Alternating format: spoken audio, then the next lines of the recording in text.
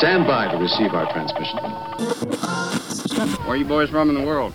Alabama, sir. I got a bad feeling about this. Welcome to the Bama Geeks Podcast. We are four friends diving into our favorite pop culture topics with a dash of Southern charm. We have the tools, we have talent. It's Miller time. Whoa, this is heavy. Pizza Dude's got 30 seconds. Wait, what? Crazy? You didn't say I was crazy. You got the wrong guy. I'm the dude, man. You want something done, you've got to do it yourself. Be excellent to each other. Party on, dudes! So grab your biscuits and gravy, a glass of sweet tea, and enjoy the nerdy hospitality of Brock and Jessica Parker, Bo Bearden, and Kevin Gardner. This is the way. This is the way. And welcome into episode 21. We are legal, ladies and gentlemen. We can drink. I've got my Sprite right here. I didn't know where you were going with that. I got my Milo's tea right here, baby. What you got, Bo? I got sparkling ice, some zero sugar drink. So, hey. So you can see we're celebrating turning 21 in style. But hey, man, I got to work tomorrow. I'm not drinking. You know, you get to a certain age and you pay for it more. Like if you drink, you pay for it the next day more, you know? Nah, I ain't doing that. But Jess, what you drinking? Nothing. It's kind of hard to partake in a beverage when I'm laying down at the moment. Yeah, Jess is almost out of commission, but she's here. I am here. Yes. She is not visible on Zoom, but she is in your ears right now. I have a fever, and I wish that the only prescription was cowbell. She's got podcast fever. I told her we were going to name this episode Podcast Fever, out of kind of like Pac-Man fever back in the 80s. Oh, yes. She's got podcast fever. Podcast fever. Of course, you say podcast fever, and the first thing I think of is the character podcast from Ghostbusters Afterlife. Oh, yeah. Okay. Well, he is the breakout character of the movie. So, yeah. Oh, yeah. Very much. Oliver has podcast fever. Yes, he does. That's the amount of podcast stuff that has been coming to my house has been exponential. You got all the podcast stuff. We've got all the mini puffs. Oh, speaking of, did somebody get a hold of you today? Yes, sir, they did. They texted me and talked to me. I talked to them. Yes. So that was a very welcome text message. Speaking of welcome, hi, I'm Brock Parker, by the way. We just totally skipped over the intros. Hey, we are recording this thing, right? Yes. Yeah. I thought we were still in the intro, the pre-show stuff. Yeah. Hey, I'm Kevin. Hey, I'm Jessica. And it's Bo. All right, so you got a welcome text from one of our good friends, Austin. Yes. He decided to do me a good favor because apparently where he is at is not the barren collector wasteland that is Alabama, unfortunately. I got a text from him. He's like, hey, Brock told me you were looking for these, and it's a picture of the 1990s NECA Turtles figures of Leo and Donnie. So, yeah, that was a much welcome text. I was like, yeah, I still need these. Yeah. Yeah, he texted me. He's like, hey, does Bo still need these? I'm like, oh, beyond the shadow of a doubt. And he's like, yeah. He's like, they've got these two, but they've also got the Shredder Splinter 2-pack. And I was like, I know he needs the Turtles. I don't know about Shredder and Splinter. I got Shredder and Splinter. They're right behind me back there. But yeah, like I said, I just need the 4 Turtles of all of them I need. I've got the wrap and the trench coat, but I don't have the actual, like the base one yet. So now at least you're going to have half now? Yes, sir. Like I said, he texted me and him text for a few minutes on top of he was like, hey, are you looking for these? I was like, hey, man, because I've interacted with him. I know he uses a different name online. So like I said, I see that in passing, but it's the first time I've talked one-to-one to him in a while. So it turned into a conversation. Hey, man, how you been? And yes, I will take these. Yes, have some. Yes, exactly. That's what. So yeah, that was a much welcome agreement. I told him, I was like, man, he told me he would definitely look for Raph and Mikey, and I said, also, I know you have been up the hookup for finding the Phoebe Egon set, so definitely let me know that too. So I expanded my search operations thanks to you. Thanks to you and Austin. He's like, I think Bo still needs these. I'm like, yeah, he does. I'm like, do you have his info? And he's like, no, I don't. So I tossed him your number. I didn't figure you would mind. Yeah, I thought he when it comes to the turtles, no, Bo does not mind. No, they still exist somewhere out there in the world. Yes, unfortunately, my spirit has been broken looking around locally, but yes, I'm still looking for it. So now you just need Mikey and Raph. Yeah. All right.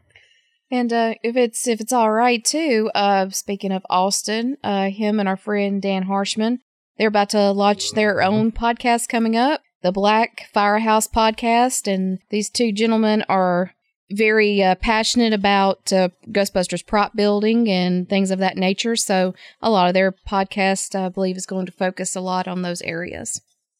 Yeah, Austin and Dan are tremendous prop identifiers, prop makers, builders. If you're into especially Ghostbusters props and want to learn a lot more about those, and check that out, the Black Firehouse Podcast. Launching this week, right? I believe so, yeah. I think actually they got their, from what I can tell, you can go ahead and listen to it on the Spotify app for podcasts. Oh. Didn't find it on the Apple Podcast, but I did see that it is available now on Spotify. Yeah, we'll have to listen to that tomorrow. Mm-hmm. Yeah. Well, we know from experience that sometimes it can take a little while to get approved on the different platforms. Mm-hmm. I know our Mr. Brock here had a little bit of a fun time with that when we first started our podcast. So, it didn't take long for Apple to approve this podcast. For my work podcast, it took them like 4 or 5 weeks. Mm-hmm. Yeah, it took a while to get that one going, but once it got going, I got to do one professionally at work too. That's because we got somebody at Apple that actually wants to listen to us. That's right. That's what it is. Oh, yeah. And I did notice that we have gotten some ratings on Apple Podcasts. So those of you that have gone on to Apple Podcast and given us a rating, we really appreciate that. Thank you very much. And according to my daughter, you can also do that on Spotify. Okay. We appreciate that. So... yeah, if you don't mind, we would love a 5-star rating. As we always say, if you don't enjoy the podcast, and just forget we asked. And if you enjoy it, please leave us a 5-star rating on Apple, on iTunes, and then wherever you go, please drop us a good rating. We'd appreciate it. And also, speaking of ways to help us grow the podcast, make sure you follow us on our social media channels. At Bama Geeks, Facebook, Instagram, and Twitter. You can search for Bama Geeks on YouTube as well. That's where you get not a full video version of this podcast, but eventually there will be one. Speaking of the social media realm, we want to certainly grow the podcast. We want to increase our listenership. We want to increase, though, our interactivity with you guys. We've always had a lot of great interactions on social media with a lot of people, private messages. So here's what we're going to do. We told you in the last episode that we were going to announce something. So what we want to announce is the Bama Geeks Front Porch. Because in Alabama, when it's a nice day, where do you like to sit in a rocking chair and just chit-chat about the world?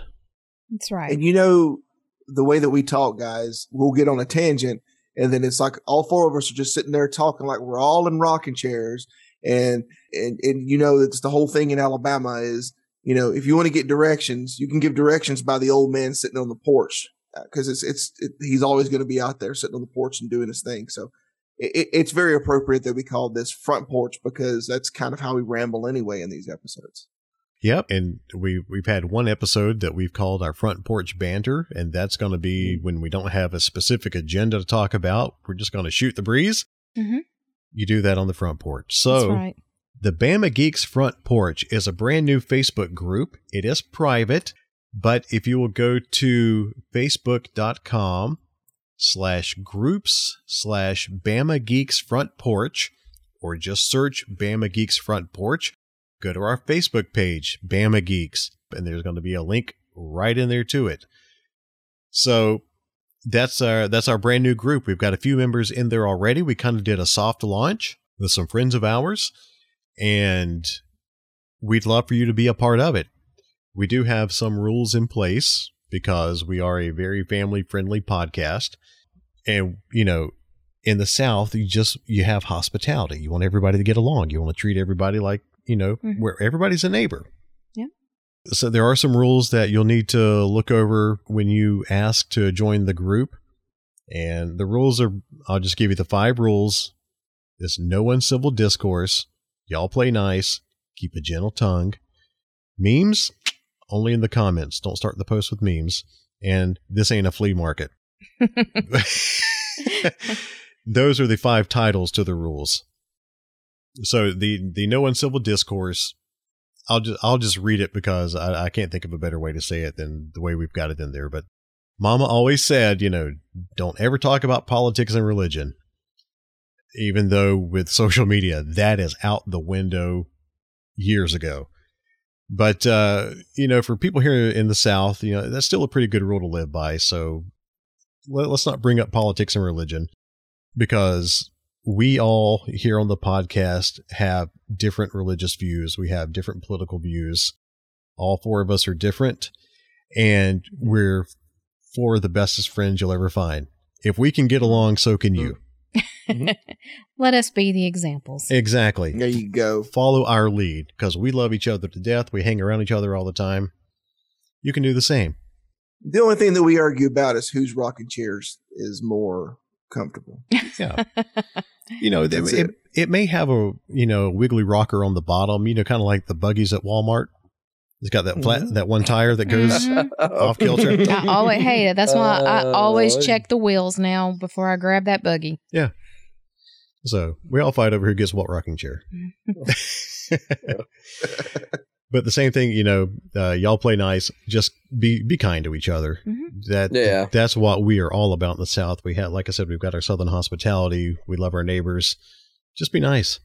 Don't start crap in the group. Plain and simple. Yeah. There's plenty of other places to do that. Exactly. Come here to have fun and enjoy a lot of this. This is not the place. Can we point you to some Ghostbusters fans groups? Hey. Or toy collecting groups? Can we point you there? So and we're always for this group. We're always looking for opportunities. For you can share ideas with us if there's any like we like covering the peanut butter solution and movies like that. Mm-hmm. If you run up on something that you'd like for us to watch and give you a review on, let's bring it up. Yeah. Let us know. We'll take a look at it. We've got some movies planned in the hopper here coming up, but we're always looking for good content. So you could be a catalyst and you could help us out with that. Absolutely. Mm-hmm. Mm-hmm. Yep. The next one, like I said, is keep a gentle tongue.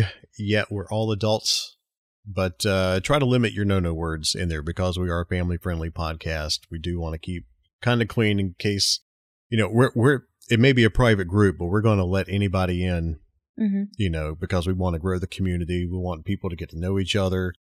We just want to have a good time. So there may be some younger people, and there are people of all different, beliefs and persuasions that are going to be coming in there. So just, it's like comedy with me. Like I'm not a fan of comedians who just talk about sex and dirty words all the time, because to me, that's not creative. Enchant me with your words. Let me hear you come up with something good without having to resort to that. So, just try to limit that. Memes, we're kind of stealing this from a couple of other groups that we're involved with. They have a no meme policy as far as starting off a post, because that just keeps it as good quality discussion. Mm-hmm. So we love memes. All of us love memes. Mm-hmm. My gosh, we love them. But limit those to comments on a post. If you're going to start an original post, then we ask that you start it off with some good content. And then if you want to put a meme in the comments, go right ahead. Memes might get taken down. We'll just go ahead and tell you that. Nothing personal. We just want to keep it high quality content. Mm-hmm. Unless it happens to be one of us that does it. We've got to play. We got to try to play by our own rules. Like I've already done once. What if they're memes of us? That's fine. Although I really dread that. You're opening a Pandora's box there. People will start making memes of us. Well, just so they can post a meme. Yeah, yes. That is true. But we've all had memes made of ourselves by other friends and everything, and they're actually pretty creative and funny. So, It's a gray area when it comes to us.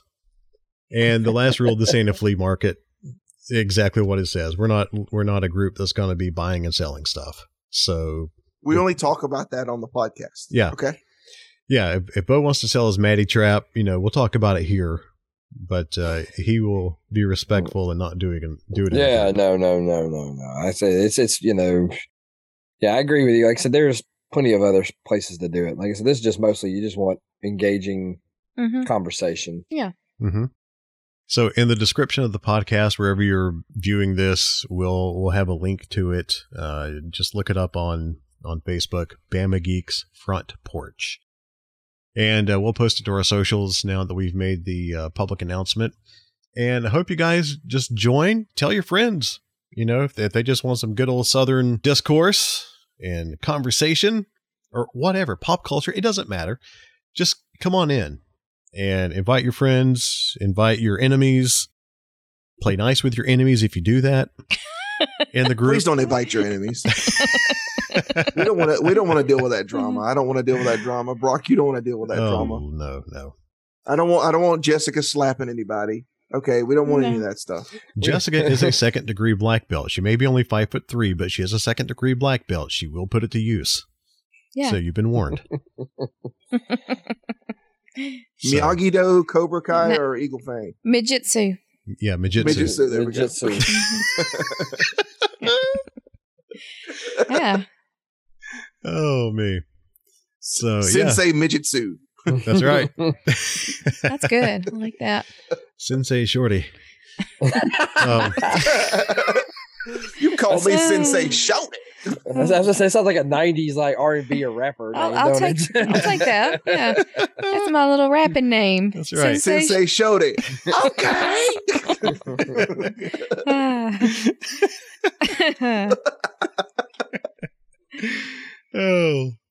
Oh me. So yeah, it's a Facebook group. We realize some people don't do Facebook, and that's understandable. Believe me, it's understandable. But I feel like that's kind of the best place to have an open forum like this for everybody. So Bama Geeks Front Porch, search it on Facebook, and welcome, y'all. Come on up, sit on the porch with us, have some conversations. That's right. So hope to see you in there, and we'll provide links everywhere, and we'll definitely send out reminders, and hopefully you'll join. Hopefully you'll invite people, and we'll have a good time. So that's the first part of the growth that we're planning. We've got some other ideas that we're all tossing about, and let's just start it off with the Facebook group and let's grow our community and we'll take it from there while we work on some other ideas. Mm-hmm.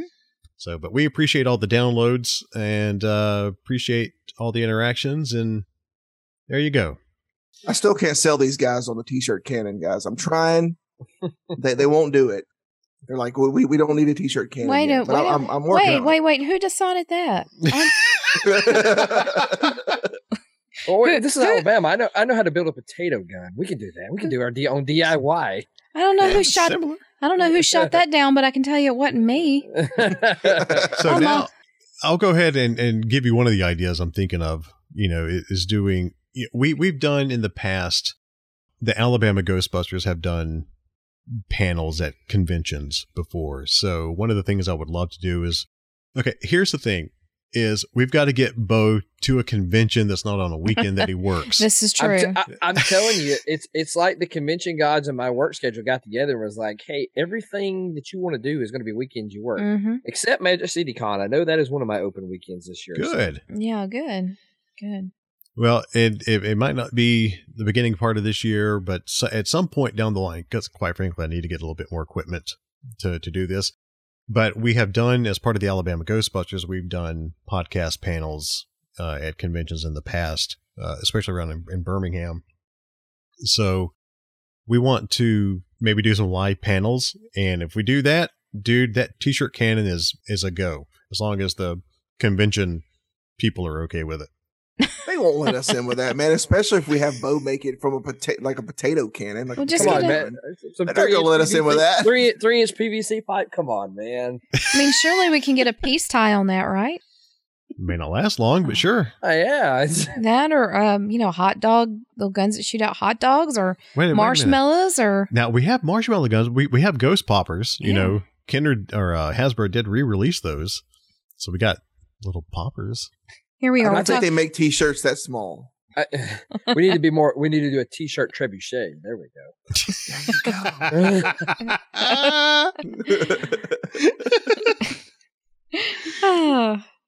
But no T-shirt trident, so we're not going to stab people. Have a shirt. But that means we got to get like Bama Geek shirts made. Oh, we might be hinting at another idea. We're not going to reveal everything tonight. There are. We're going to show all of our cards. Bama Geek's the flamethrower. Oh, nice. Powered by Elon. Yes. A while ago, Brock, you mentioned something about crude comedians, and I thought that would be a really good segue into our next topic. Oh, are we going to? We're going to go into this. Let's go ahead. Okay, comedians, and go ahead, Kev. No. You dropped the no. No, I did. Okay, all right, yeah. So apparently, I've been unceremoniously nominated to do the sad part of the podcast. Here. Surprise. So yeah, merely minutes before we started recording this podcast, we learned that Bob Saget passed away. Yeah. Which what a shock. all of pretty much everybody here we grew up with Bob Saget. He was like America's dad. Yep. He was it was everything. And then of course we've got Sidney Poitier passed away, and then Betty White as well. And the whole thing with Betty White was a lot of her magazines had released, and it was celebrating her 100 years that she didn't quite make it to. Yeah. Well, somebody did the math. They added in all the leap years and stuff. Technically, didn't she make it? She would have made it if you would have added in the extra days for all the leap years. What, she survived, or she lived through 24 leap years? Is that right? I'm bad with math, but it was in the 20s. Well, that would sound about right if it was a quarter. Yeah, it's about 24. Yeah. So I mean, 24 days. So she basically banked up almost a month's worth of leap year days. That's like me trying to save up my sick time so I can use it towards retirement. In just a couple of weeks before she had, passed, it's kind of the thing that I made a comment on my social media about. Every time I'd be scrolling through and I'd see a news article and it had her picture in it. And I was like, well, that's it. She's gone.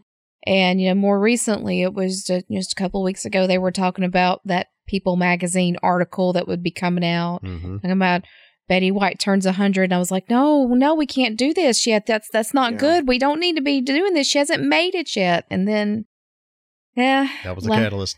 She just saw 2022 coming and she's like, I'm out. Yeah. It's like, I'm good. Well, I like to think of it that, we had such a rough last couple of years with things happening and sicknesses and things like that she just said, all right, look, I'm not going to dampen 2022. I'm just going to go ahead and check out now. Yeah. And what a way to go out the last day of the year. She was a great lady in television. And if you have a chance, there is a good documentary on Netflix, Betty White, the First Lady of Television. I actually watched it a couple of months ago. It's really good. So in Betty's memory, go check that out on Netflix. And she has a very fascinating story of her start in television and how she got started in show business and things like that. So, and then, like I said, of course, Sidney Poitier passed away just a day or two ago. Yeah, 2 days ago. Yeah. From today's Sunday. So Oscar Award winner. He was a trailblazer for African Americans so far as getting an Oscar and actually setting the stage for a lot of people behind him. Yeah. Denzel Washington always made that comment that Sidney Poitier was someone he'd always molded himself after and gave him a lot of inspiration and inspired him as an actor. And then, like Kevin said, just 15 minutes before we started recording this, spotted it on Twitter that somebody put R.I.P. Bob Saget. And I'm like, no, there's no way. Yeah. And that's and he was in Dirty Work there with Norm Macdonald, who we recently just lost. So that's just such a shock. Yeah, and the thing about Bob, you're talking about him being America's dad. We grew up with him not only as Danny Tanner on Full House, but also is the host of America's Funniest Home Videos. Mm-hmm. Gosh, that show was amazing back in the day. Oh, it was fantastic. And so you think he's just this wholesome guy. and then one day I watched Half Baked. Yep. That was the same thing. Yep. All you got to do is watch his stand-up. Yeah. Any of his stand-up. Yeah. And you're like, Whoa. wow. Whoa. It's like, because, the thing was we all kind of molded him around the same mold that we Mhm. had Bill Cosby. Yeah. And, Bill Cosby was Well, the clean comedy never mind. Mr. Well, we're not even going to go into the Bill Cosby Yeah. stuff. Okay, But Bob I'm didn't just go saying- that direct route. No. Right, but so far as the mold that we had done, Right. Yeah. we had all kind of mentally. Wholesome- he was in wholesome that dad. same mold, the wholesome dad. Yeah, exactly. Yeah. And then all you got to do is hear just like 2 minutes of Bob Saget stand up, and you're like, oh no, he's not a wholesome dad. Yeah. He's not a Yeah. wholesome dad. There's a whole other side to Bob there. That got me as bad as, golly, what was it, last year, the Chadwick Boseman? Mm-hmm. We were sitting on the couch, and I about jumped up from the couch. I'm like, no. And just like, what's wrong? I'm like, Chadwick Boseman passed away. And, that was, I almost had that same reaction tonight when I saw Bob Saget, because he was only 65. So I knew he was older, but I mean, still, I didn't know 65 he was much older than I thought he was. I don't know Yeah. how my brain. Of course, you know how you see people, you get certain that certain time and age, you get it locked in your head. So Right. Yeah. And he last tweeted something at just before 3:00 this morning Mhm. about, Yeah. he did a 2-hour set, and that's where he died at the Ritz-Carlton in Orlando, is where they found him Yeah. this evening. He performed in Jacksonville. His last show was in Jacksonville. But he died in Orlando. Right. Yes. Yeah. Okay. Not that they're far apart, but Right. yeah. So that's that's a rough week. Yeah. Yeah, they But say they always say celebrity deaths are 1 in 3s, right? Yep. Oh, well, there's our 3 right there. And hopefully that's it. speaking on, losing Betty and Bob, I had seen something posted that said, not sure our hearts can handle losing our grandma and a dad all in once. So there you go. Yeah. yeah. So anyway, yeah, that's the sad part of the episode. Yeah. But hey, Brock. Hey. Speaking of spirits. Hey. Yeah. Let's talk about Ghostbusters after. Yeah, go. Let's just. What a transition. Welcome to our sense of humor. Look, hey, look, if there's Bob, anybody in this podcast that's going to go with the dark sense of humor, it's going to be me. Yeah. I'll be fine with it. And Bob was a comedian. This would have been fine with him. Yeah. Yeah, he would have So- been. He appreciate this. And Exactly. Betty would have chuckled too. I didn't know Oh, Sidney yeah. Poitier that well, but I know Betty would have chuckled Yeah. too. Exactly. Oh, yeah. So, so moving into other Afterlife realms. Yeah, Ghostbusters Afterlife is out on digital. It's been out now for a week, and within 3 weeks, it's going to be hitting that ultimate box set, all the 4K Blu-rays and the Making Ghostbusters book. Yeah. So, fun time to be a Ghostbusters fan. You can now sit at home and watch Afterlife, which I'm ashamed to say that neither one of us have yet. It's been on digital. We've got it. We just hadn't watched it yet. We've been bad Ghostbuster fans, but it was a very Bo Bearden thing to do to immediately go to the digital viewing just to get the closed caption on there to confirm. Yes, I did. To confirm the muffin. Yeah, Bo, we have to tell the story using clean language. Yeah. But you went immediately to the one part in. If you haven't seen Afterlife by now, spoilers. We're not even giving a warning. I'm not gonna lie. Yeah, when I've queued it up, I went back to the last 15 minutes of the movie because that was like that's the part I had to re-see ASAP. Was the last 15 minutes of the movie. I mean, I love the movie as a whole, but the last 15 minutes is what I'm not gonna lie. That is what I wanted that movie. But yes. What did you discover? All right. Well, let's see. My thing was when we saw it opening night twice.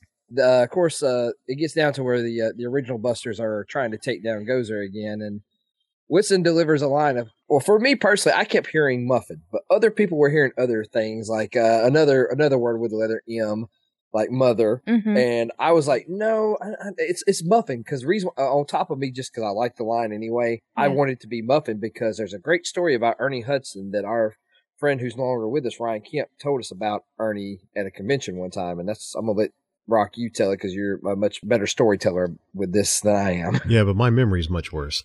Golly, was it in 2012, 2010, 2012, somewhere around there? There was a convention that Ernie was a part of, and Ernie was sitting at his table and he had to go do a panel or something, like he had to go do a photo op or a panel, and he didn't get to finish eating a muffin. And so he got up from the table and looked at his handler and said, "Don't F with my muffin." Such an Ernie thing to say. He wanted to come back to that muffin. Yeah. So he came back, and I think he finished the muffin, and Ryan Kemp asked him if he could have that muffin wrapper and got Ernie to sign it and got him to sign, "Don't mess with my muffin." That's Ernie great. Hudson. So yeah, that was a story that Ryan loved to tell. Oh man. So it was kind of an inside Ghostbusters fans joke for a while, "Don't mess with my muffin." I think somebody even put it on a t-shirt. "Don't mess with my muffin," Ernie Hudson. So yeah, it was awesome to hear Winston say that in the movie, "Let's toast this muffin," because I highly doubt that incident had anything to do with that line being in there. But that just made it all the more special, though, hearing it. Yeah. That was like the main thing. Like, so I went to the last 15 minutes of the movie, turned the caption on, and I sat there and I waited. And and then, like I said, he dropped the line, and I was like, yes. I mean, like I said, good thing my son was sweet victory. But, until we can actually get Ernie to, do an interview and actually, talk about it, who knows? That could have influenced it. You don't know. You never know. That could have been something that was memorable to him. The man loves muffins, apparently. So, hey. I mean, I can't blame him. Muffins are good. Well, Livery muffins are fantastic. If muffins are keeping him in the shape that he's in, being the oldest of the original Ghostbusters, goodness, right? And as good as that man looks, man, have a muffin a day. You don't need an apple. Have a muffin. So, like I said, I understand. Like it's how it is. Like I said, he is the oldest, but he looks the least oldest of the guys. It's fantastic shape. Oh, absolutely. Ernie's a treasure. Ernie is an absolute treasure. I have to wonder I wonder what happened to that muffin wrapper, or what lucky person may have their hands on that right now. That's a good question. We need to ask Jonathan Peacock, because I wonder like what happened with like a lot of Ryan's collection. I don't know. That's not something. Bo and I went to his funeral in 2015, and we met his dad. Yeah, I don't know. After his funeral, I didn't inquire into any of that because that was. Yeah, well, I mean, that's something you don't think about. But that's now I'm kind of curious. I'm curious because that was a very awesome collection. He had if anybody had an amazing collection, it was him. And I would, like I said, I hope it went to a good home. Is what I'm saying. Yeah, I'm sure. Well, he had 8 proton packs, 9, and they were all different. And a slime blower. And a slime blower. They were all different, and he named them different names. I wish I would have had the pleasure of knowing Ryan Kemp. Ryan was a treasure. There's a reason why, like a lot of us guys who knew him, we go on about him all the time because he was the perfect embodiment of us. He was the eccentric fan, but a good person. Yeah. Yeah. If you want a good interview with Ryan Kemp, and I tell you what, go look up the Western Kentucky Ghostbusters on YouTube. There you go. And I think they posted the full interview that Ryan had shot for the Ghost Heads documentary. I think they've got on. I know Jonathan Peacock posted it, the full length version somewhere. Whether it was under the Western Kentucky's account or not, I don't know. Yeah. Well, I'm glad that you showed me that interview, Brock. Though I really, really appreciated that. Yeah, I wish you could have known him. Yeah. I mean, Ryan. I always remember he came down for the Ghostbusters showing at the Alabama Theater that we had, and he Chase Ambrose had donated an old light bar off his he had a Dodge Magnum that he converted over to an Ecto, and so he had an old light bar and gave that to us to auction off during the tornado relief raffle back in 2011. And Ryan came down to the Alabama Theater and bought it. And I remember helping him load it into the truck, and we went on to eat afterwards, and there's this giant light bar sticking out of the back of Ryan's truck. He's like, "Man, I'm so happy to have this." I don't think he did anything with it, but he had a light bar. Well, just to let everyone know too, I just had searched YouTube about that interview. Couldn't find it. Just searching by Western Kentucky Ghostbusters, but I put Ryan Kemp in the search, and about 3 videos down, there it is. Whose account's it under? Louis Tully. Ryan was a great Louis Tully cosplayer too. Mm-hmm. Oh my gosh! And when he did cons, some of the pictures he took with the celebrities were some of the best. Like there's one with him and the Undertaker. Oh, that is one of my favorites. And the Undertaker's got him by the collar, and Brian's got this look of like scared to death look on his face, and the Undertaker's got his fist pulled back like he's about to punch Ryan. Well, his caption was great. He said he wasn't mad; he was just disappointed. Yeah. But then he got him there with a cast of Arrows, Stephen Amell and Daniel Panabaker and Katie with a dad. Katie. Kate, yeah. I don't know.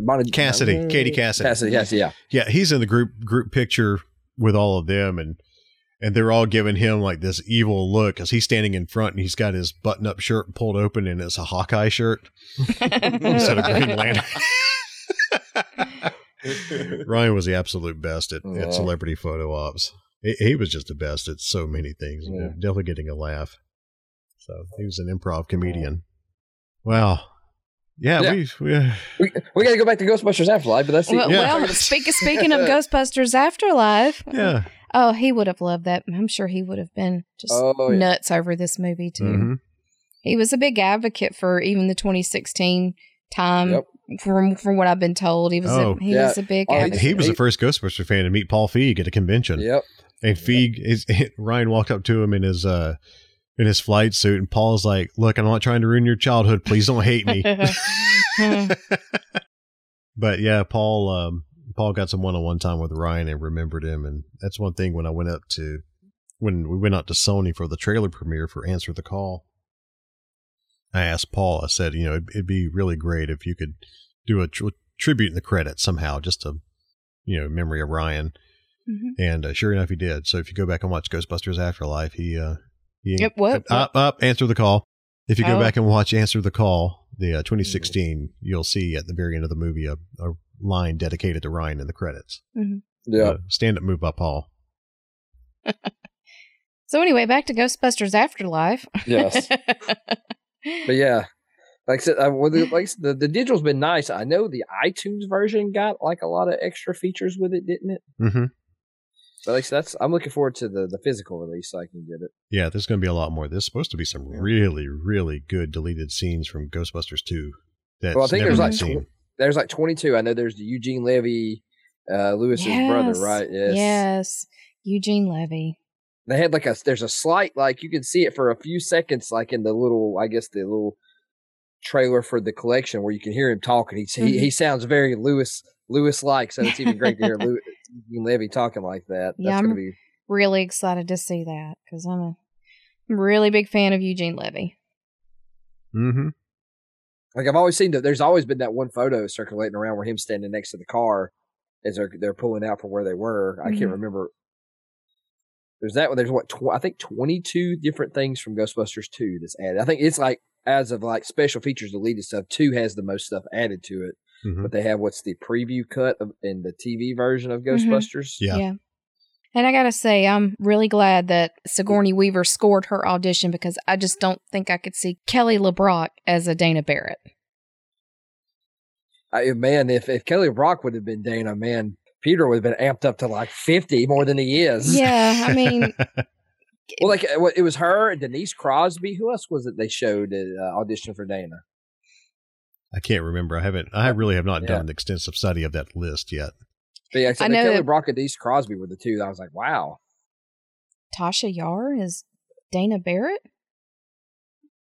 That would have been weird. Well, that would have been she would have had a green slime instead of the black tar that killed her off in Next Gen. Spoilers! 30 years. Probably more closer to getting to 35 years. We're very close to 35. What's 87? Yeah, we're at 35 years of Next Generation this year. Oh no. Man. Good night. I feel really old. Yeah, I just think, Sigourney as Dana is a whole lot better than Kelly would have been as Dana. Just when I see Dana Barrett, I don't see her as the Kelly LeBrock statuesque kind of person. I don't know. It just kind of seems a little weird. So, well, you're looking at it through your 30 plus years of obsession with Ghostbusters. So I mean, you never. This is true. This is true. I mean, it's a slightly different subject, but I mean, think about it, guys. Christopher Walken he auditioned for Han Solo in Star Wars. So, I mean, could you imagine Christopher Walken? Part of me is disappointed now because I kind of, I don't. I mean, I'm gonna pay you back, Jabba. I got a bad feeling about this. Oh man. So there are some odder near misses that we've had with characters than that. It makes me think with that when you talk about Star Wars. Reminds me, I want to say it was either late 90s, early. I think it was around the time that the prequels came out for Star Wars. SNL did a bunch of sketches where they had audition tapes of different people auditioning for different characters. Yeah. One of my favorites was the Walter Matthau auditioning for Obi-Wan, which was great.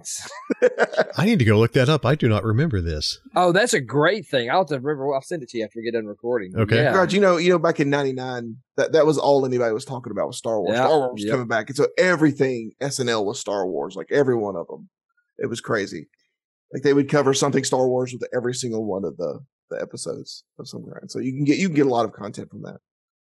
Speaking of Star Wars, we will be discussing Book of Boba Fett. Consider this your early spoiler warning.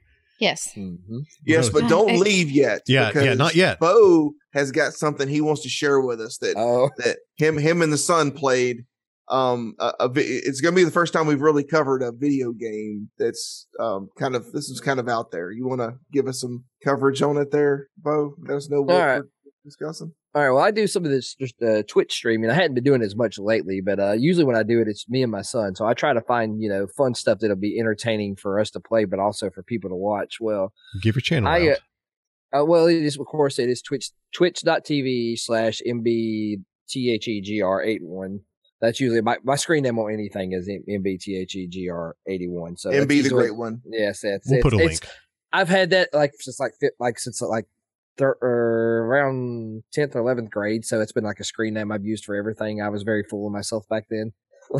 I don't know if I still am now, but me and him always look for odd things. And I saw this trailer for this game and it's called Deer Simulator. I don't know if any of you guys have seen these big simulator games are really popular. Like there's some more calmer ones like Farm Simulator. I've seen Lawn Mowing Simulator, which that might be our next thing to try. Oh, boy. But and then you have the extremities like Goat Simulator, where basically you're a goat causing havoc in your local neighborhood. Well, this is Goat Simulator, but like apparently someone got a hold of some really good drugs and went even farther. Like it's called Deer Simulator. Well, it's essentially like it's weird. Like I'll just give you a small breakdown. You start out the game. You create a personal character. Like you can create a person. You create a person.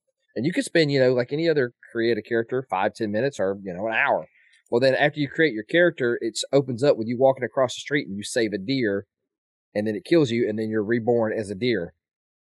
So there's where we're going here. The next thing, it becomes this fever dream where you're this deer that I swear is indestructible. You can, on top of it just being a deer, you can extend your neck and basically swing like Spider-Man. Like I said, the more I talk about it, it sounds more insane. So I'm sorry. Like I said, this is the game. I promise you. Well, you can look up a trailer. On top of that, you can switch out your deer's horn for guns, laser guns. Also, your deer can run like Sonic fast on its hind legs while dragging someone behind them. Oh, I had that thing. What was that song? Yeah, it's running in the 90s. I'm sure if anyone's heard, it's like really big on Dance Dance Revolution, right? Yes, yeah, running in the 90s. I can't think of the artist. It's running. The song's running in the 90s. I'm sure anybody our age or younger has heard it. That's what I hear when I see that. When I was watching you and Oliver last night. Well, I have a sound command which is that running in the 90s because I introduced Oliver to that song. Oh, that's right. You did play that last night. Yeah. So yeah, I've got a clip of it. Like you said, eventually, like I said, I know you said we may drop it, for people to see. They said we'll do it that way. But yeah, it's the weirdest thing. And like on top of it, your deer can there's giant other animals. It makes no sense. There's a giant fish in the sky there is a giant koala on a building that if you attack, it shoots lasers out your eyes and then insta kills you. I guess if you level up, you become stronger. Like I said, this is like a Gen Z video games is really odd. Well, you say odd, but we did watch Llamageddon. Yeah. So, this. Yeah. Speaking of lasers coming out of the eyes. Yeah, exactly. This is like Llamageddon, the video game with, I guess, on some kind of illicit drug. I don't know. I mean, Llamageddon was an illicit drug. That is true. Drunk when they did that one.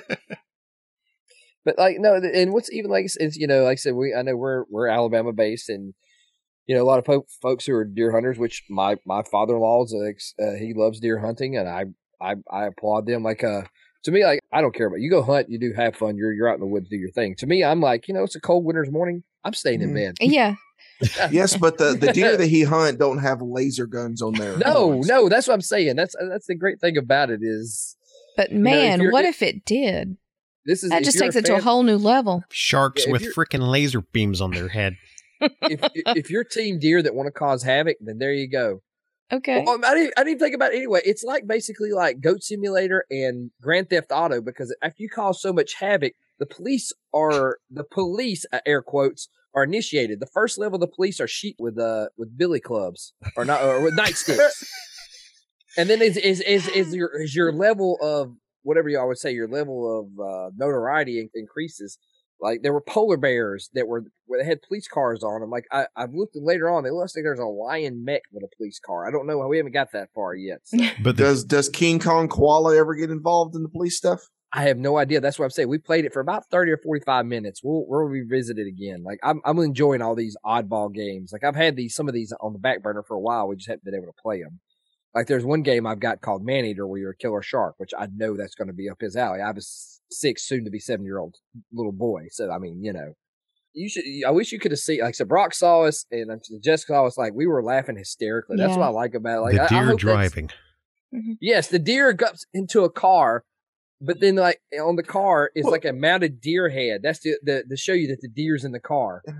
Well, and I saw that there was one where he got on a motorcycle and turned himself into the Tron cycle. Yeah, no, Tron cycle, and there's like in the trailer, it does the Akira slide. So apparently, like I said, there's people our age who know the references. I mean, I just wanted to be on this pitch meeting for this game. That's what I want to know. It was everybody sitting around in beanbag chairs with their incense lit. Are we ready to release this game yet? What else can we put in it? Yeah. I don't know. This doesn't seem fleshed out. Let's add a King Kong Koala. Yeah. Yeah, man. Let's just do it. Sure. And if you attack it, it shoots you with laser beams and kills you instantly. Sure. Why not? Makes total sense. Like I said, it's so absurd. It's good. I love those kinds of games. Like I said, I'm gonna have to play this. And it's like low res poly. It's kind of not. It's high definition, but it's like kind of that poly look to it, like Kevin we were talking about beforehand. Mm-hmm. And like it's got like glitches to it, but that's part of the gameplay's charm. Like there's one where you like you can pull somebody behind you and drag you, and then like his arms will stretch, and it's that whole extent, like that stretched out graphical error, but it's still part of the game. Like I said, it is the weirdest thing ever. Like I've seen a lot of weird video games, but this is up there in my top 5. Well, so not AAA development. But, I don't think it's probably like a little indie game. Yeah. I know if you subscribe to the Xbox Game Pass, that's how I got it. I got it, and that's how I downloaded it, played it that way. I know it's on Switch and PC. And it's on Steam. Yeah, it's on Steam. So there's ways to play it, and I'm probably sure you probably won't need a powerful machine to play it. I don't know. It depends on how well that thing's been optimized. That is true. Although these days, I will say a lot of times these days, indie games are more optimized and better than AAA games. Mm-hmm. Yeah. So if you play Deer Simulator. Yeah, Deer. There are 4 E's in it. If you've played it, want to share it in the Bama Geeks front porch, give us some videos, and I think we may even be okay with the occasional meme about Deer. In the comments. Well, if none of these guys are online and it's just me looking at it and approving the stuff, and I'll let it fly until they say something. Because it'll be funny. But yeah, officially do it in the comments. Yeah. I have absolutely gotten sucked into Far Cry 6. Oh yeah.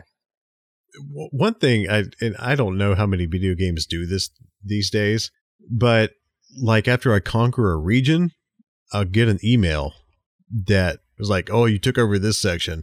I'm still not scared of you yet," or whatever, and it tells you how many kills and everything else. Is this like a personal email it sends to you, like on your email? Yeah. Like, say if you sign. Well, Ubisoft's really cool about that. Like they did. I don't know if they did that for Far Cry 5, which I keep telling you that one. That's been my favorite of that series so far.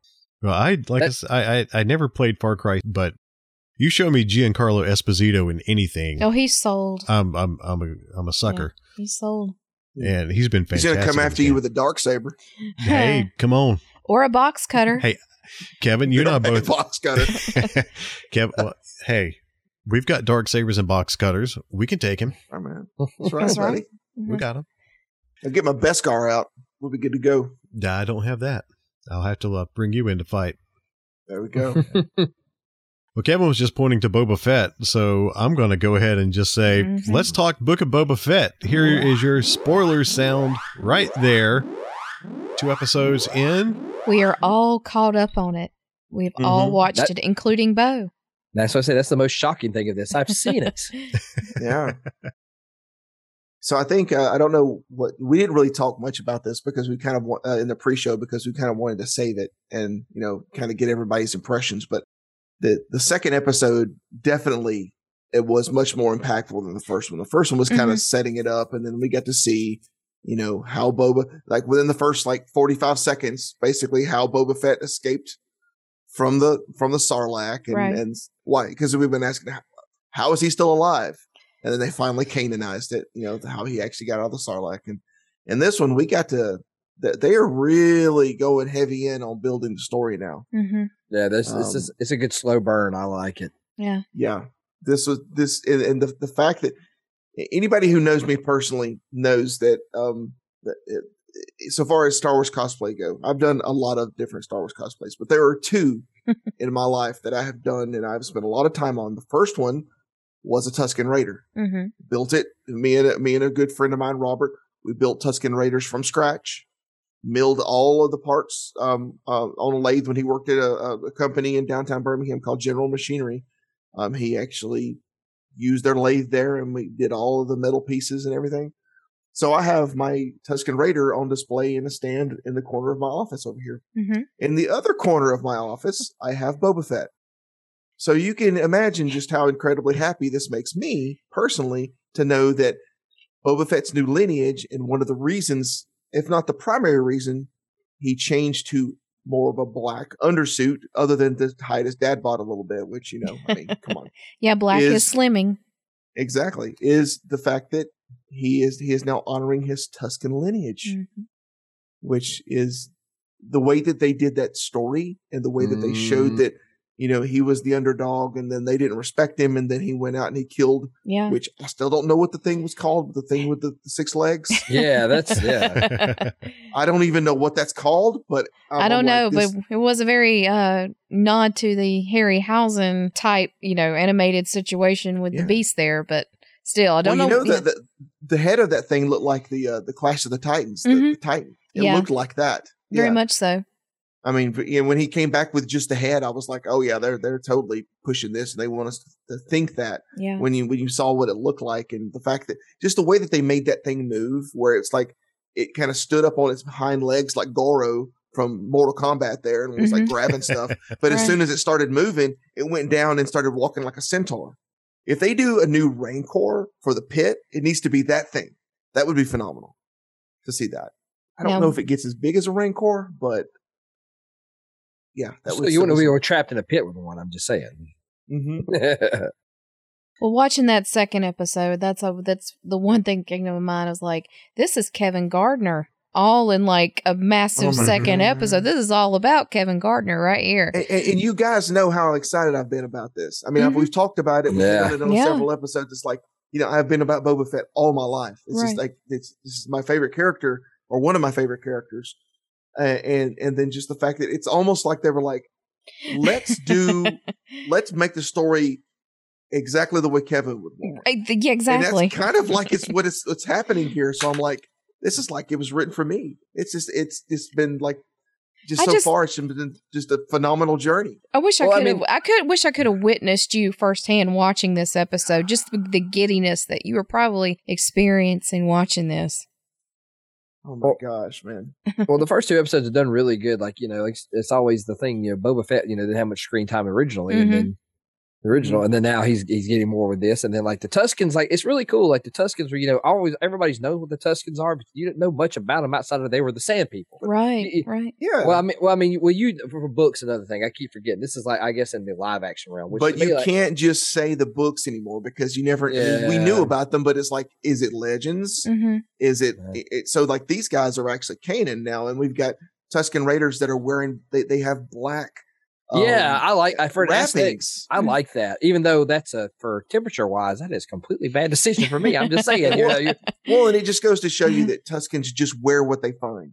Well, didn't I want to say they were like a different tribe? Like didn't they? I want to say their tribe leader, because basically the way I'm taking the Tuskens now, they're presented like as a Native American type tribe. Like there's a lot of Native American inspiration I can see. Yeah, different tribes, different. Yeah. So I would say that's what I get, because like I think he talks about their other tribes were more, they were always out there trying to do something where they were kind of not nomads, but they kind of kept to themselves. Right. Mm-hmm.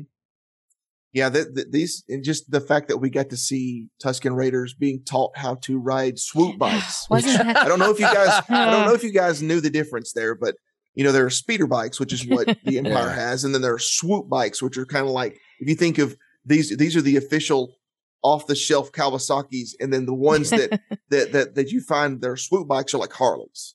They're like all customized. Speaking of which, those bikes, that gang that rode them, their emblem that they paint on the side of that building, is that just like their gang emblem, or is that something played into something bigger? I don't think so. I think that was more the gang. Okay. But one of the references that not many people would have gotten, unless you were probably a more fervent Star Wars fan, is when the miners are at the bar, and the 2 humans that were in there. Those were actually characters from a deleted scene from the original Star Wars script, and they're named Cammy and Fixer. Right. Cammy and Fixer were childhood friends, and I'm saying friends in air quotes because they were always picking on Luke whenever he was younger, and they were part of the catalyst as the reason why he wanted to leave, like Wedge left. Whenever he left. And and honestly, believe it or not, I didn't realize that until after that scene. And I was like, that looked like that was Cammy and Fixer. And it kind of threw me because the voices didn't sound the same as they did in the radio dramas. So Star Wars did, back in the day, that was NPR's big thing, was doing radio dramas. And that whole, because the radio drama is based on the original script. When they did that, they started out with, wasn't the Star Destroyer coming over into view. It was starting off with Luke Skywalker listening to an Imperial Academy recruitment tape. That's the first thing you hear him listening to in the movie, in the radio drama, or in the script. So you mentioned Fixer, and that spurred this memory. In the Star Wars Signature Series collector's cards that I got last year, I wound up getting an autographed card of Fixer, of Anthony Forrest. Okay. Can you see that, Kev? Yes. That's awesome. Yeah. And I'm like, who is Fixer? I had no idea who Fixer was. And then I looked it up, and this Anthony Forrest guy was he actually said the line in the movie, when Obi-Wan's doing the mind trick.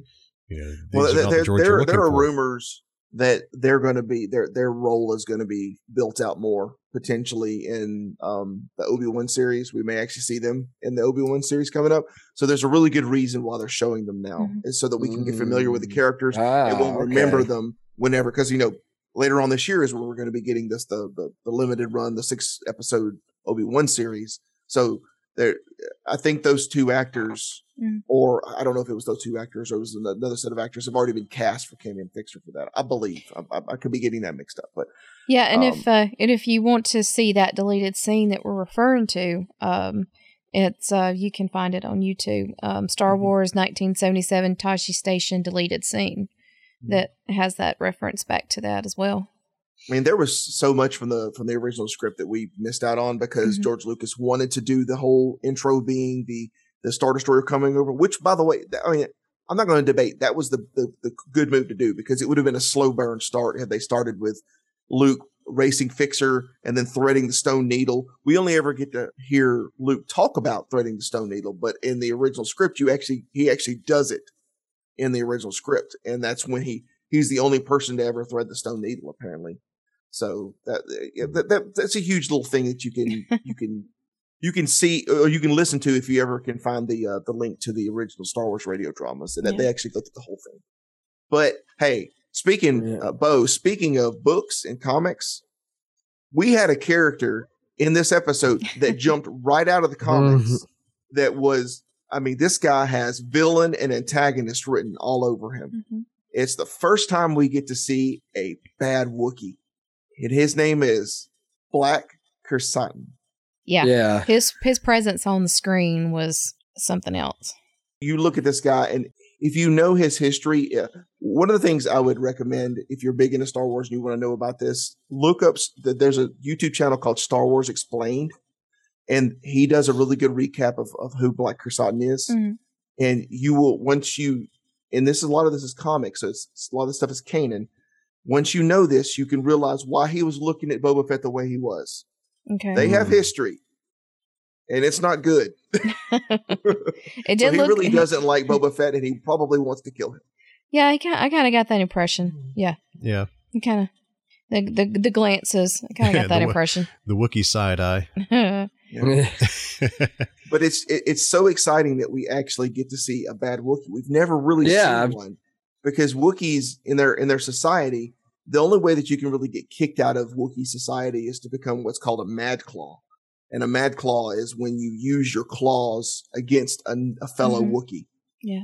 So basically you commit a crime using, violence against another Wookiee, and they'll kick you out of the society. And supposedly that's what happened with Black Krrsantan, is he left, and then at that point he became a gladiator, and then it just kind of snowballed from there. But yeah, if you want to know the history on him, I would recommend looking it up. It's Star Wars Explained. Just look up the Black Krrsantan, and it'll just give you just a few minutes rundown on him. It'll get you caught up for sure.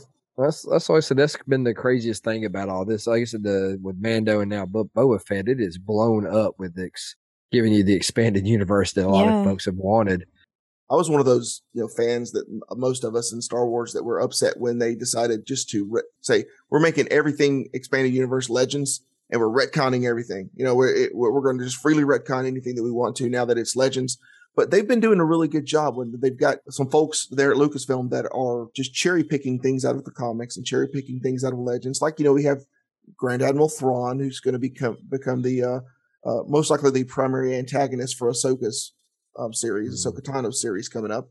So, and he exists apparently now before the original trilogy and now after the original trilogy. We get to find out how long Chiss live.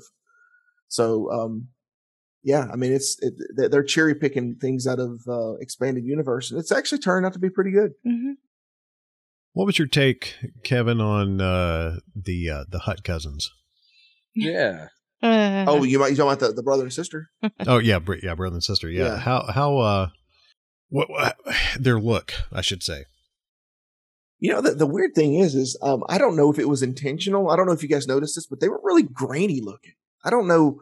I've watched the episode like 5 times now, and I don't know if it's just the look of them, but it's almost like they're like standard definition, and the rest of everybody around them. Well, I wonder if it has to do with because they're doing aren't they doing the same way of filming they did Mando with the big large LED screens for the backdrop? Maybe, yeah. So that might be some kind of lighting thing or something. I mean, I don't. Yeah. It doesn't bother me because I remember the special edition Jabba. So this is That's where I was going with this. Yeah. Well, maybe the reason they did that was because they were very overtly trying to not do that, to not make him look super clean, because where they were on the scene, they were further back. Mm-hmm. So it would have been with the dust kicked up in the haze, and they were doing the banging the drums with all that. And overall, I mean, obviously we're going to hear more about it. The Hutts don't give up. They literally have species that were born in subservience to them. So they always have somebody doing something for them. So, and they have a lot of power. So if they've come around and they've said, we have this is our, Mos Espa's ours, and Boba Fett says, no, it's not, it's mine.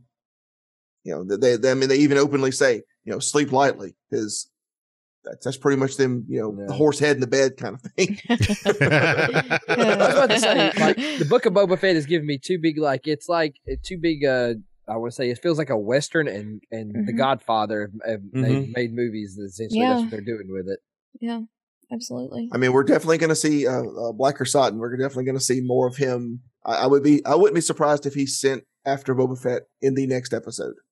But if there's, granted, I'm not a director, but if they're smart, they should probably nurse that Blacker Satan thing a little longer and let it get toward the end and pull in. But then again, I don't know. I mean, there's another character. I don't know if we know the name yet, but the Tusken Raider that helped train Boba Fett, the female Tusken Raider, who is an incredible combatant, is turning out to be a side main character as well. So we may see more of that character come up.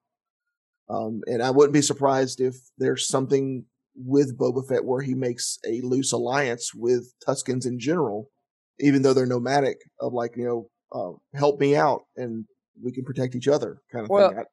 Well, I think just from the events of the first 2 episodes, Boba's become family by bond with the Tuskens now. I mean, it's that's one thing I kind of need.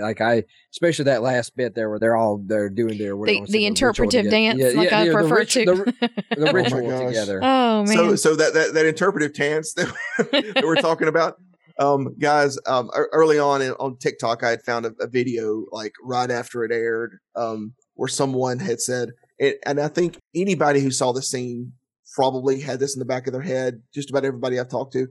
Thriller, Michael Jackson's Thriller. When they're doing their dance, it almost perfectly times up with Michael Jackson's Thriller. It was perfect timing. That video was great. So someone actually did a video of the interpretive the dance to Thriller, and it looked phenomenal. So I'm sitting on this for a week. I'm like, look, I'm not going to spoil this for anybody, but it hit Friday, and I was like, I've got to say something about this now. I've got to share this. And the amount of people were like, yep, that's what I was thinking whenever they did it. Of course, it's Tamara Morrison's. He's a New Zealander. And he's Kiwi, and his Maori roots come out, and a lot of that. Oh yeah, no doubt about that. What you see with the dance, that's Maori. That's what that is. That's as soon as I saw it, that's the first thing I thought of. But then I was like, yeah, it kind of times up with Thriller too, though. So I'm going to go with Thriller. Also, going back, made me think stuff I've noticed. They've shown a lot of throwback scenes to Boba when he was a kid there a couple times on the. Is that like archival? Is that stuff from the prequels that ever used? Daniel Logan. Something? Yes, Daniel Logan. Yeah, it is. It is the same actor. Oh wow! Yeah. So I'm sure so maybe that's. I know some of it was like flashback, but then some of it it was new. I don't know if that was me or not. They did make some changes to some of it, in the original scene when he picks up the helmet, that you see the head come out of it in a shadow. Yeah. That didn't happen in the original dreams, in the dream scene for this. They didn't do the whole head coming out of it, but they did. It was the same scene. They just removed the shadow of the head coming out. Gotcha. And I'm sure that there's come on, George Lucas probably filmed a ton of things. So they probably have archival footage, that wasn't finished. All they could do is finish it out. And actually, come on, actually make the effects look good, because a lot of those prequel effects don't hold up very well right now.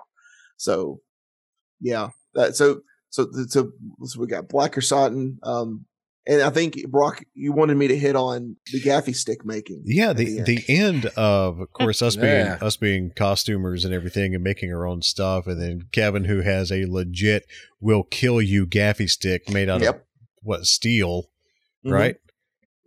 Which is an impressive prop. Yeah. So I really wanted to get your take on the gaffy stick and watching, being able to see Boba, the Tuskens saying, "Hey, thanks for all your help and everything else. You're one of ours now." And the whole the journey to the tree and I'm about to say the very Jim Morrison experience that I like to kind of say Boba had on this. That whole lizard up the nose thing made me cringe a little bit, but I was like, are we watching Star Trek now? Or are they like putting things in their heads, like carnivorous earwigs? Fear and loathing in Mos Eisley. Oh. Well, and what was even more disturbing was he snorted the lizard, and then at the end, he like the guy just like makes a noise, and then the lizard comes back out and pops himself back into the little container. It was like, how many times has this lizard done this? That is a well-traveled lizard. Yeah. That lizard's like, I've seen some snot. I'm telling you. Yeah. It's not very sanitary, but you know. It's snot, isn't it? It's not very. Yeah. Wah, wah. There's your dad. Bud.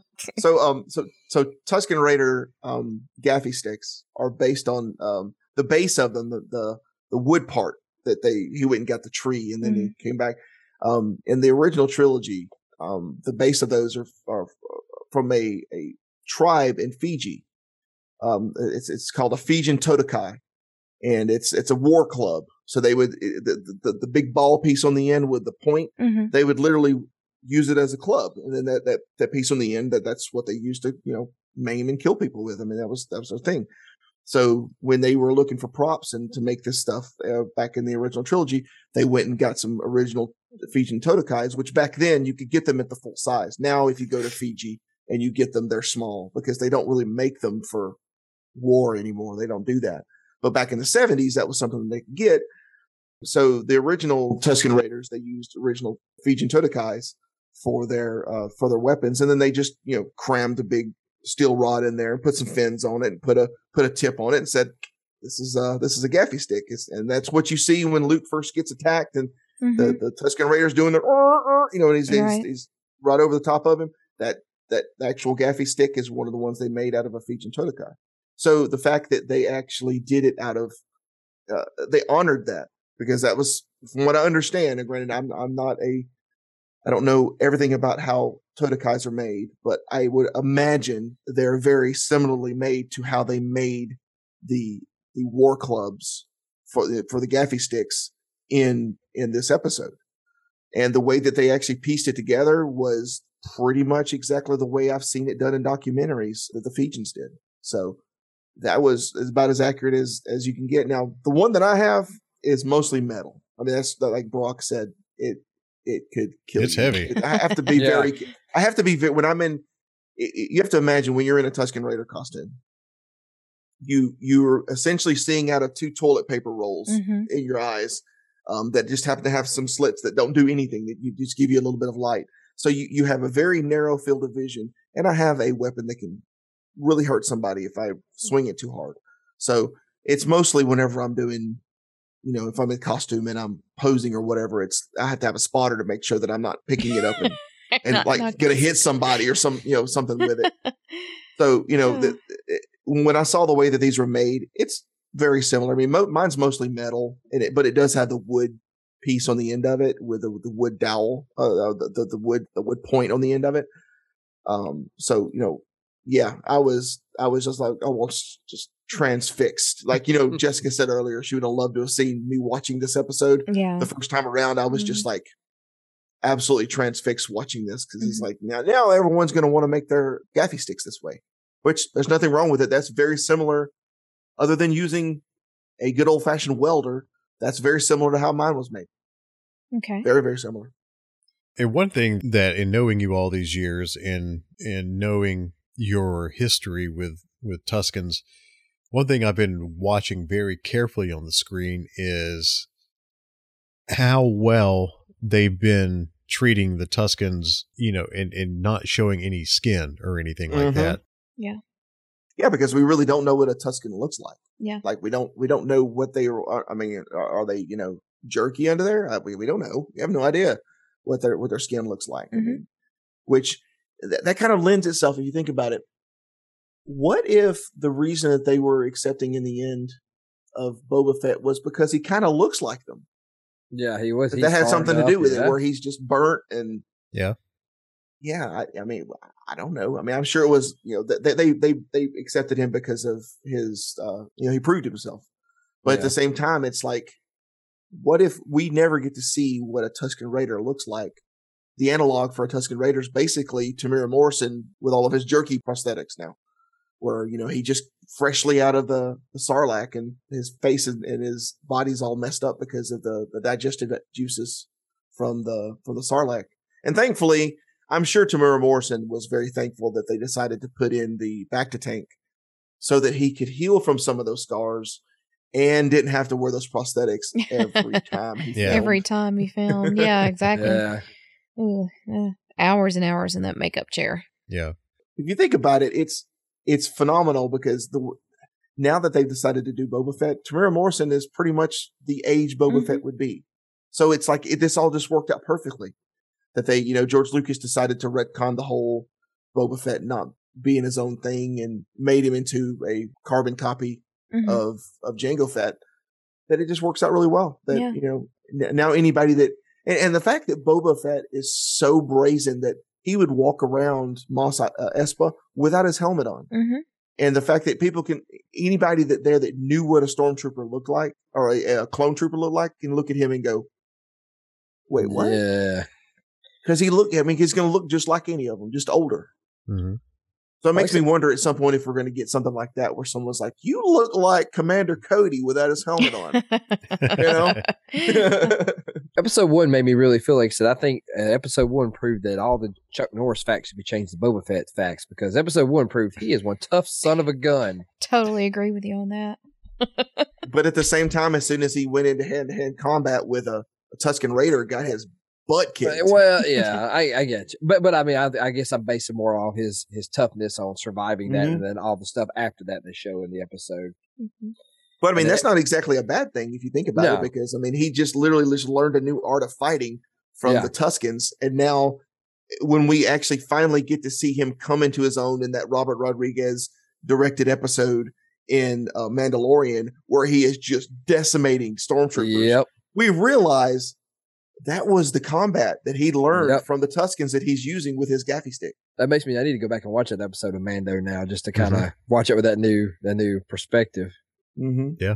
And this is probably a little off the subject, but in talking about the first episode with the showing the crawl out from the Sarlacc pit, just reminded me of that famous scene from Parks and Rec of Patton Oswalt's filibuster. His filibuster. Did you guys see his tweet on that where he was like, he said, "I am honored and humbled." The fact that it matches up almost exactly with him talking. It did. So you can't help but wonder if it was a little Jon Favreau and Dave Filoni kind of had a little something to do with that. But that's one of the best Parks and Rec scenes, hands down, is his filibuster with that. So anyway.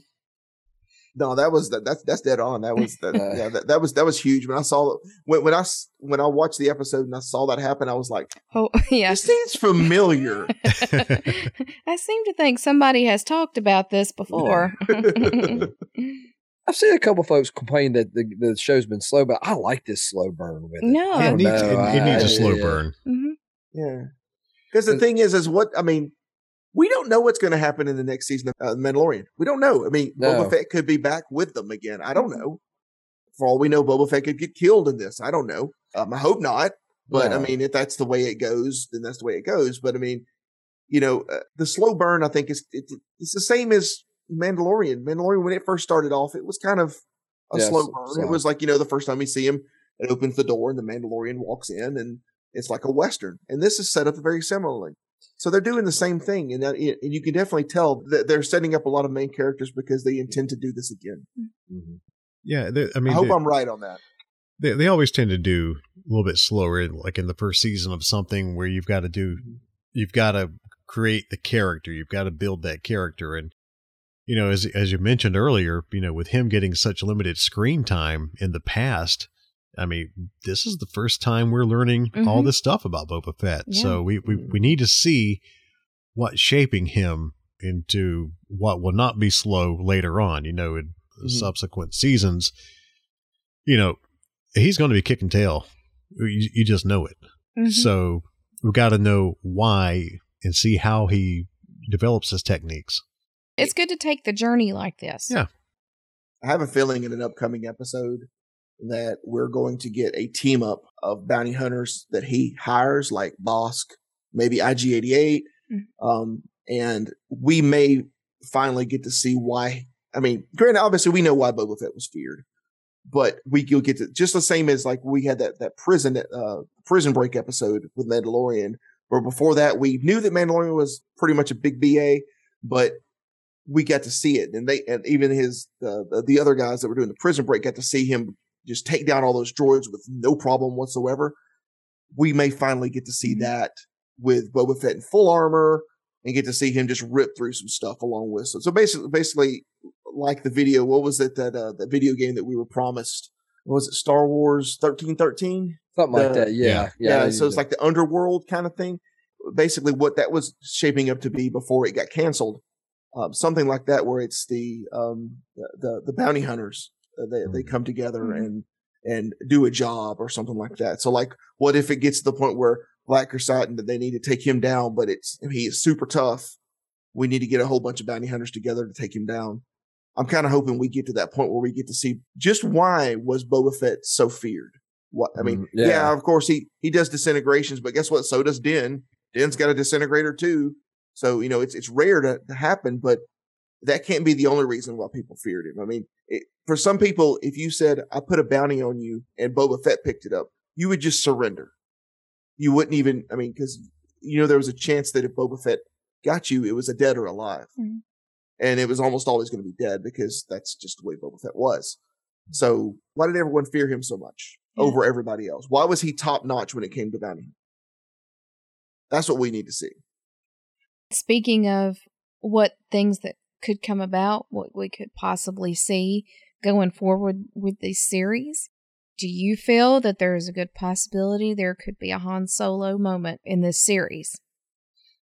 You know what? I kind of feel like we're building to that.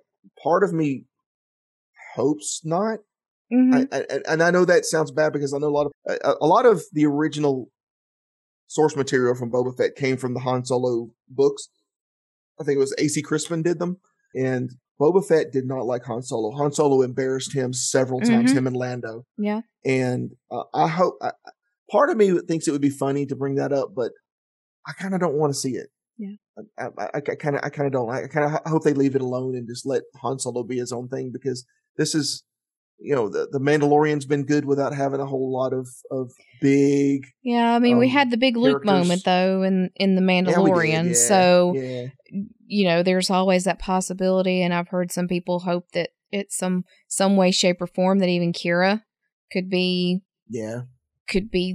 thrown out there into this series as well. Well, we know Darth Maul's gone at this point, so he's thankfully. I mean, he like died and then came back, and then died and then came back, but he's gone now because Obi-Wan killed him. But again, for the second time on Tatooine. But we could potentially see that, because who took over the organization after he died? It would have been her, I would think. She was kind of being groomed for that. So there's a possibility, and we could potentially see the young, now older Han Solo as having a run in with Boba Fett. I mean, that's a possibility. I don't know. I just kind of feel like. I mean, it's a lot out there. I mean, there's so much that with the history that can be done with that. So just kind of see what they throw out there on us. Yeah. I want to see more of Ming-Na Wen's character, Fennec. Like I am. That's one of the things for this series I've been looking forward to, because she's awesome. Just like her. Yeah, she's a great actress, but her character just comes off like there's on top of Boba having a really cool kick butt moment. I'm really looking forward to her. Like, And is she gonna stay? I mean, obviously she says she's got a life debt to Boba because he saved her, but is she gonna? I mean, she's an assassin. Is she gonna stay subservient to him forever? That's true. We don't know. I mean, it could be that she may betray him at some point. I don't know. I mean, it could be like, at the beginning where he's like, I've been having the dreams again. And she just kind of looks at him and is like, all right, get up, boss. We got to go. Yeah. It could be that in her mind, she was like, man, this guy's a whiner. I don't want to be subservient. What is he whining about PTSD for? I ain't got time for him to talk about his. I ain't got time for your feelings. Let's go. They could be the old assassin couple. That's it. Oh. Well, how many episodes are we getting? 10 episodes? I think so. I don't think I've looked into it, but I think it is 10 episodes. As of IMDb's listing up to, well, let's see. Hold on. I'm sorry. I was looking at her character. That's why I was making sure I pronounced her character name correctly. It says right now just 7 episodes according to IMDb. Okay. All right. So I know that they said that Robert Rodriguez, he directed the first episode, which was more action heavy. The second episode was a little more of a builder. But from what I understand, Robert Rodriguez directs quite a few more of these. So I would expect that action is going to amp up. The thing is Robert Rodriguez, he's great, but at the same time, you kind of know what you're going to get with him. So I mean, you know what you're going to get. You're going to get action and not always a lot of story movement, because in Mandalorian, they basically gave him like the script was basically like 7 minutes of dialogue, and he just padded the rest of that out with action, because that's what Robert Rodriguez does. He just does action. That's his big deal. And then there's a sweet video of him playing guitar with baby Grogu sitting beside him, bobbing his little head. I'm not I'm not dissing Robert Rodriguez. It's just when you've seen his films and you've seen what he's done, you know what you're getting with him. And I'm just kind of hoping that it doesn't sacrifice story movement just to get him in and get more action. Right. So, obviously, I think we're all hoping for the best with it. But if this last episode is any indication, we're not going to be disappointed. No, I don't think. There's also a little piece on Disney Plus as well, Under the Helmet, the legacy of Boba Fett. Yeah, that was really good. Little 21-minute episode that's really good. Goes into about the history of the the character and the coming about, the creation of the character. So it's very good. Short little segment there to watch. Really enjoyed that. Like, a lot of people don't realize that Boba Fett started off as a super stormtrooper. Yeah, exactly. Yeah, he was solid white. Yep. And then at that point, and George Lucas was like, "Yeah, I need this as another character." And they just, all right, well, let me go throw some green and some red and stuff on him, and we'll make him look bad guy. Well, one thing that I found amusing in that segment was there's a clip that was taken. There was a parade. That they actually had not too long after Star Wars had released, and it's the actual, like, Darth Vader's one of the screen used costumes walking in this parade, and there's Boba Fett with him, and they were the only two walking, and people just immediately showed how they didn't know nothing about Boba Fett, but they were just drawn to him because he just looks super awesome there. So, and then the rest of us know that the reason that Boba Fett was immediately such an imposing character was that Darth Vader literally had to single him out and go, "No disintegration." And you're like, oh man, this guy must be freaking legit. And yeah, sure, he's the guy. He's also another guy in a helmet. You don't know who he is. He's very mysterious. This is kind of a space western. And then there we go. I am super looking forward. And granted, this episode will drop on the day that the next episode comes out. Yeah. Super looking forward to that. I'm stoked. Yeah. So the next time you hear us, we'll review the next 2 episodes. Yeah. So spoiler warning. I don't plan to get behind on this one. This one's got me hooked. Very proud of you, man. Yeah. Haven't seen Spider-Man yet. What? No. Oh, come on now. You have got to go see Spider-Man. And we are still not going to talk about it because we are not going to spoil it, even though you said you've seen spoilers. I'm still not going to talk about it. This is exactly why I didn't include it in the rundown for this episode, because I'm like, Bo hadn't seen it. I don't want to hold up discussion about it. Everybody we but are you going has to hold seen up discussion about it. Yeah, everybody already knows what this is about except you. Well, I mean, if I hold out, I don't know. Sony may keep this one in the theater longer because they were pretty quick from between November 17th till the 1st of January for digital for Ghostbusters. So, you never know. Pretty much one of their most profitable movies ever. Yeah. Yeah. Hands down. Well, anything else you guys want to cover before we head off into the sunset? Well, maybe think this falls under the Bama, I guess, the kind of Alabama part. And I know Kevin was talking about the Quinlan Castle being taken down in Birmingham. Oh, yeah. Yes. I understand it was structurally unsound and everything, and they were going to they were going to try to build a new business in it, but it was so worn down. But yeah, that thing was a landmark. Yeah. Quinlan Castle's been quite a few things in this history. I think the last thing it was apartments. They had done apartments in it, and it's had a history of having vagrants in it, and from a distance, it's a landmark because you look at it from a distance and you're like, all cool. There's a castle. And anybody that mentions it's like, you're talking about Birmingham, England, right? No. We're talking about Birmingham, Alabama. We got a castle. There's a castle right in the middle of Quinlan Castle. Yep. So they're tearing it down to do the new headquarters for Southern Research. Yeah, it's going to be built there. Mm-hmm. But yeah, it's a huge landmark. And I wouldn't say a huge landmark, but it's definitely something that anybody that's in Birmingham knows about Quinlan Castle. Exactly. Yeah, you know about it. You kind of look for it when you're in the area. You see it. So yeah, I'll never forget. I was probably like 18 or 19 with driving through Birmingham one of the first few times by myself, and like I was, that was back then. You didn't have a GPS. I just got out and ride around just to see it. And then randomly, holy crap, there's a castle in Birmingham. I never expected to see a castle in Birmingham. I think that, and granted, Jessica, I don't know if you remember this, but I think the first time when we were at a parade, Brock, and the first time I met you was we were just blocks away from Quinlan Castle. We were like right in the shadow. We were in the shadow of it. Yeah. Yeah. Because you got out of the car and you were like, and Brock was like, hey, this is Jessica. And I'm like, oh, okay, cool. Hi, nice to meet you. Yeah. Yeah, we were right there next to Quinlan Castle. So, yeah. St. Patrick's Day Parade. Yep. Yep.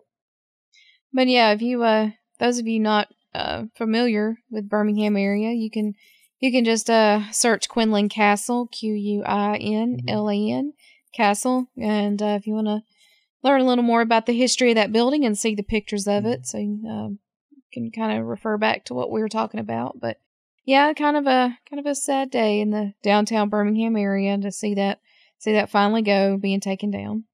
Because it's been there for how long? What? Oh 60 gosh, plus it years? was built. It was constructed in 1927.